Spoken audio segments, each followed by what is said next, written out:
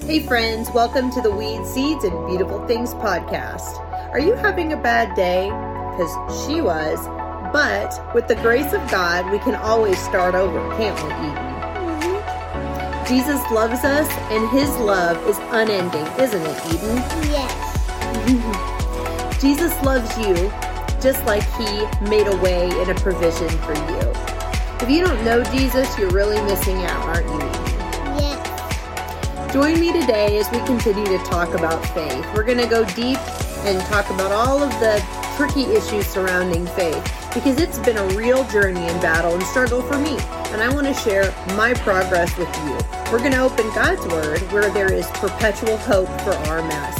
Be sure to like, comment, and subscribe to the Weed Seeds and Beautiful Things podcast. And if you have a bad day, be sure to remember that God loves you and it's okay to start over, isn't it? Right. We'll see you next time. Hey friends, welcome to the Weed Seeds and Beautiful Things podcast. I'm your host Connie and I'm so glad you're here.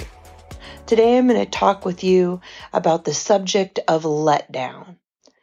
And I'm not referring to being let down as in disappointment in this episode. No, the letdown I'm talking about is that space of unsettled discomfort and slight depression that comes in on the coattails of either an intensely good or bad life experience. The spot where we face the emotional deflation after an emotional, intense outpouring of energy. It can come after things like Christmas or a wedding, the birth of a baby, or the crisis of a cancer diagnosis, or the crisis of marital issues. There are so many things in our lives, the good and the bad, that cause us to emotionally exert energy beyond natural levels. And then when they're over, we have the sense of letdown, the sense of trying to adjust to the normal mundaneness of life, to kind of find our place and our mental bearing back into the normalcy. When you're running on adrenaline, either for good or for bad, it puts your body and your mind and your spirit in a state of shock. And a state of shock can be sustained for a while, but after a while, a short while, we need to come down and we need to be able to find our grounding of peace again. And oftentimes when we are in situations in life that we have no control over, the intense good or bad just comes. We're not seeking it, asking for it. And so when we face letdown, that can feel like a shock too. I've been experiencing my own letdown after a personal crisis. And it's painful because it's going from a very high energy field, a very high emotional and mental plane. And it's just kind of like it all stops and you wake up and you realize, I don't have to exert today. There's not the same level of demand. And it's taking my mind and my body time to realize that that level of demand isn't there anymore. I don't have to perform on that same emotional plane, that same emotional level. But also, there's a disconnect because I've been going at such a high rate with such an output of energy that there's this space that I'm in now that's kind of uncomfortable, and it's kind of like I'm unsettled inside. And so I'm trying to readjust and allow myself to find peace again. And although it's not good to live on a high emotional field for very long, and we're not supposed to, coming down still feels painful. So I was reading my Bible because for me, that's the most helpful thing when I am experiencing the constant changes of emotions, the constant changes of circumstances within my life. is to go to the Word of God and to see what God has to say to me about that specific thing. I find comfort in the Word of God. I find that when I come to the Lord and I am needing encouragement, and I come with a mind that is seeking to know Him, that He opens up His Word to me. And opening up His Word to me is a way that God opens up Himself to me. And that is where I can choose to step into the attributes of Christ, which are His characteristics. And when I step into those through the truth of Scripture, then I can put those on as my own. And so when the Bible gives me comfort about the Lord and who He is to me, as I'm going to share with you through the scripture verse today, which is Psalm 71, verse 3, then I am able to take the truth of God within the scripture that I've read and believe that for myself and to clothe myself with the truth of Christ. And it really does make a difference. It doesn't always change the initial feelings that I have, but what I know that it does is it bolsters my internal person. It strengthens my internal resolve to be able to put one foot in front of the other and continue to walk in truth, combating the lies of the enemy and the lies of myself. I too am a very good liar to myself, based on all of my history and the trauma that I've dealt with and my own dysfunctional coping mechanisms. It's easy for me to believe things that are not true and to fall into patterns of hopeless, despondent thinking. And so Scripture is able to anchor me to the truth. And when you're anchored to the truth, you don't drift as far off into the rabbit trails of the what ifs and the unknowns that are present in this life. So the verse today is Psalm 71:3. And I felt that it spoke perfectly to this idea of the letdown after an intense outpouring of emotional and mental energy. It says, "Be a rock of refuge in which I can dwell, and a sheltering stronghold to which I may continually resort, which you have appointed to save me. For you, O God, are my rock and my fortress." I want to dissect this verse with you because it is so important.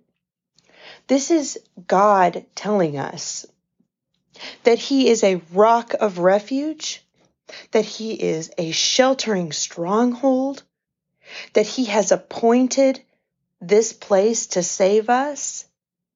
And again, it reiterates in the last stanza of the verse, "You are my rock, you are my fortress." Now, it's interesting to me because when you first read this verse, you see a lot of repetition. "Be to me a rock of refuge in which to dwell, a sheltering stronghold that I may continually resort, that you have appointed to save me. Be my rock and my fortress." So you get these statements, a rock of refuge, a sheltering stronghold, and they can seem very similar. And in some regards they are. But what I love to do with Scripture is I love to remind myself that the words that are on the page within God's holy book, they're there for a purpose. And Scripture says that there's not a jot or a tittle that is without purpose. So everything that God has written and the way He has written it in His Word has meaning and purpose.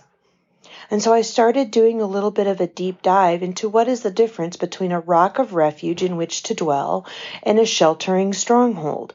And there are some very neat similarities between the two, but there's also some astounding differences. But what they do is together they make a complete picture again of what God is to us in all of the situations in life that we face.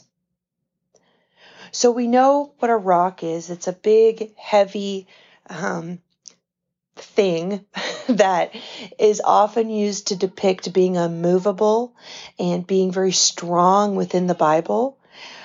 But what is a refuge? Well, I looked it up, and it's a shelter. It's a place that provides shelter for the purpose of protection. Something to which one has a recourse in times of difficulty. That's very interesting. So not only is it in general a shelter, like our homes that we live in, when you take away any negative connotations, it's a shelter. It protects us from the elements. It protects us from the bugs and from the weather and from unwanted strangers. It's a place where we feel safe. It evokes a sense of calm and peace.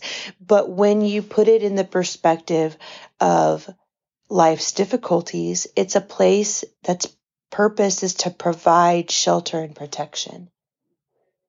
Something to which one has a recourse in difficulty. So what it's saying is that we have a recourse in difficulty provided to us by God Himself. What is a sheltering stronghold? Well, it's a place of security and survival.